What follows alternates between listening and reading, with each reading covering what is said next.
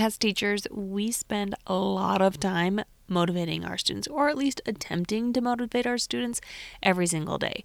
Like really every 10 minutes of every single day. And we are constantly trying new things and new ways of motivating our students, whether it be intrinsically or extrinsically, trying to figure out what is going to make these kids actually want to be in our class and want to learn.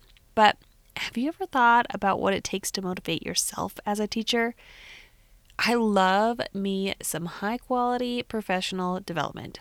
I especially like going to conferences with amazing keynote speakers. It seems to re-energize me. In Utah, we have the UACTE, which is the Utah Association for Career and Technical Educators Midwinter Conference, and it is conveniently placed the first weekend of February. So it's conveniently placed there, I think, for two reasons. So the first is that it's the first week or weekend of CTE month. So it gets all of us jazzed about getting ready for promoting our programs and everything that we do during CT month. But it is also right after January.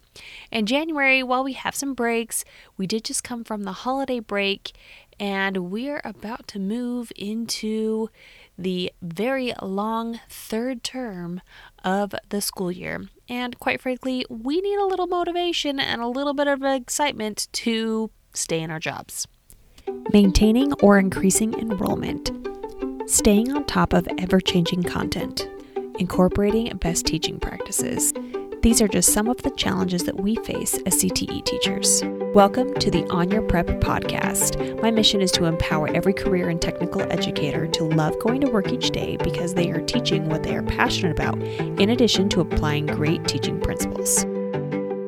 Because Jared, my welding teaching husband, and I are both in CTE, we get to attend this conference together. So we have a lot of fun as we are driving back and forth to this conference when it's local, or when we're actually driving down south 3 hours away, to kind of go over the things that we learn and some tips and tricks that we wanted to implement in our classroom. So we get really excited debriefing about all of those different things that we've learned. And we are so excited to try new things. Then the weekend ends and Monday comes along and we are back in our classrooms. We're too busy and overwhelmed to put in place any of the new strategies. And there might be some minor ones that we can put into place, but really the major ones that we were really excited about that were kind of life-changing, we feel completely unprepared to implement. If we do try something new, we're usually flying solo. I mean, we could send an email to the presenter, but we're probably not going to get a whole ton of information back. And it's definitely not like having a coach or someone right there explaining to you step by step how to do something. And it seemed like it worked in their classroom, but for some reason we can't quite figure out what they did and how. At that point, we don't lack the motivation because we were really excited, but we do lack the momentum. We don't know where to start or how to get the ball rolling. Where motivation is a feeling, momentum is the action, the small action that can build and build. That is why some call it the snowball effect. Now, for those of you who don't live anywhere where there's snow, I'm going to give you a story and kind of analogy, and you can just imagine that you have snow where you live. But we live in Utah, and we get plenty of snow. Of course, this year we are having an abnormally warm winter, fall, and so we really haven't gotten any snow, but that's beside the point. So we get plenty of snow, and not only that, it is the greatest snow on earth, so it isn't too wet. It's actually usually more dry, so we have a lot of powder, but there are times where it packs really nicely, but it's not so wet that you can't do anything with it and you're miserable. So Jared grew up in Northeast Ohio, so the snow was really wet and more like ice, which is actually why he moved here to Utah, because he loves to snowboard. And he wanted to snowboard here on like snow rather than ice. And the other great thing about snow is you can build snowmen. When you are building a snowman, you start with a snowball that's about the size of like a baseball or a softball, and then you drop it onto the ground and you roll it until it gets bigger and bigger. Now remember, we get plenty of snow here, and so it's not like usually a skiff of snow when you're building a snowman. You've got probably like a 2 to 3 inch base. So as you are rolling that snowball, every time you roll the ball, you have a larger surface area on that ball. And so more snow gets packed onto that snowball. And it doesn't actually really take a lot of effort. You're just rolling it. You're not actually like pressing it on the sides because the weight itself is now making it stick together. So you are going from a much smaller snowball, remember, like baseball size, to literally a boulder. And they can get pretty large. And depending on how much snow you've got, you go from having a very white grass area to where it's covered in snow to now you can see grass because you have just cleared out the entire yard of all the snow. Okay, so what does this have to do with self-motivation as a teacher? Well, like our students, sometimes we just don't want to do something. And when we do finally do something, we really want to put in as little effort as possible. But sometimes we do have to put in effort, and that makes it even less motivating.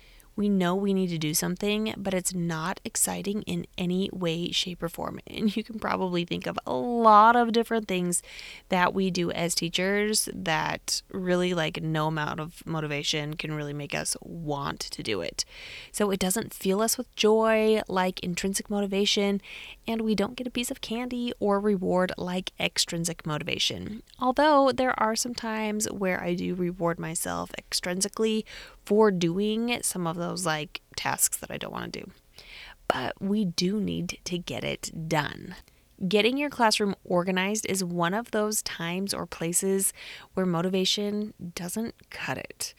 As a CTE teacher, you probably have a lot of stuff. And not only that, but if you took over for another teacher, you probably have a lot of their stuff too.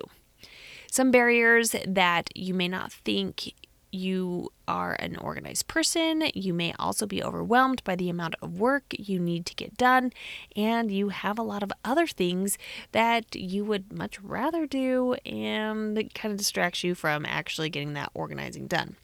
So this is the time where you just kind of have to suck it up and make some small progress so that you can gain momentum.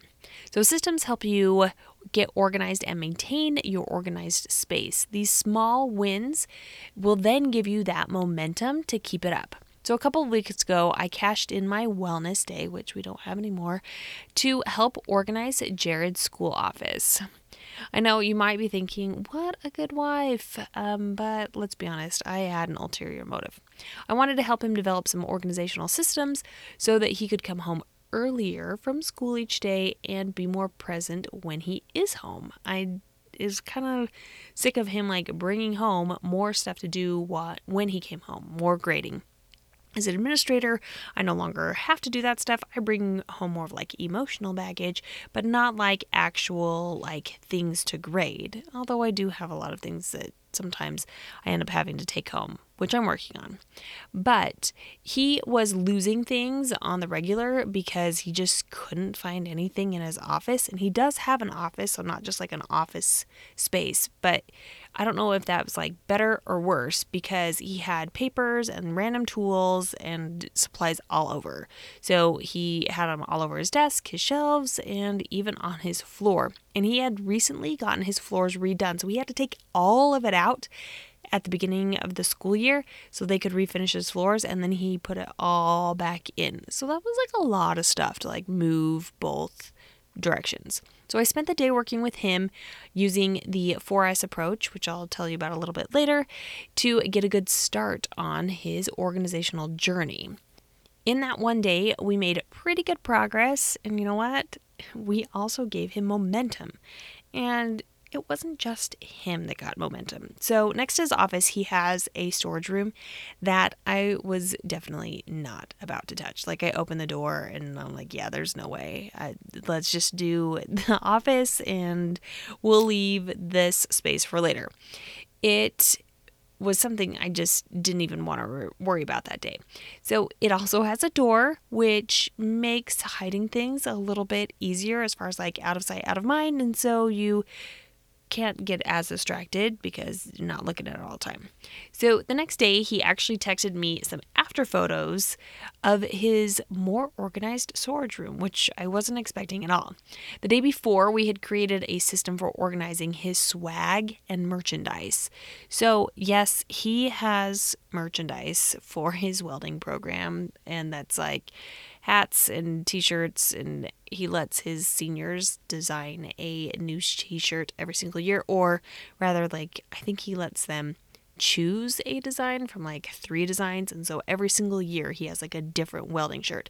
So he has a lot of extra welding shirts because when COVID hit, he had just barely gotten an order in, and none of the kids ended up buying t-shirts because no one was there. So he has a lot of swag. Plus, he gets things from Miller and Lincoln and various competitions. People are donating stuff, so he has stuff that he gives out to students when they do well. So we had developed a system for organizing that stuff so that he could find it and it wasn't like all over the place. So we had his student TAs organize the t-shirts and the swag in the door system that we had put together and created. Once those shirts were out of that storage room and they noticed that a large area on the floor was now visible, they kept going. And what was a daunting task, even for me to tackle, his TAs did in a single afternoon.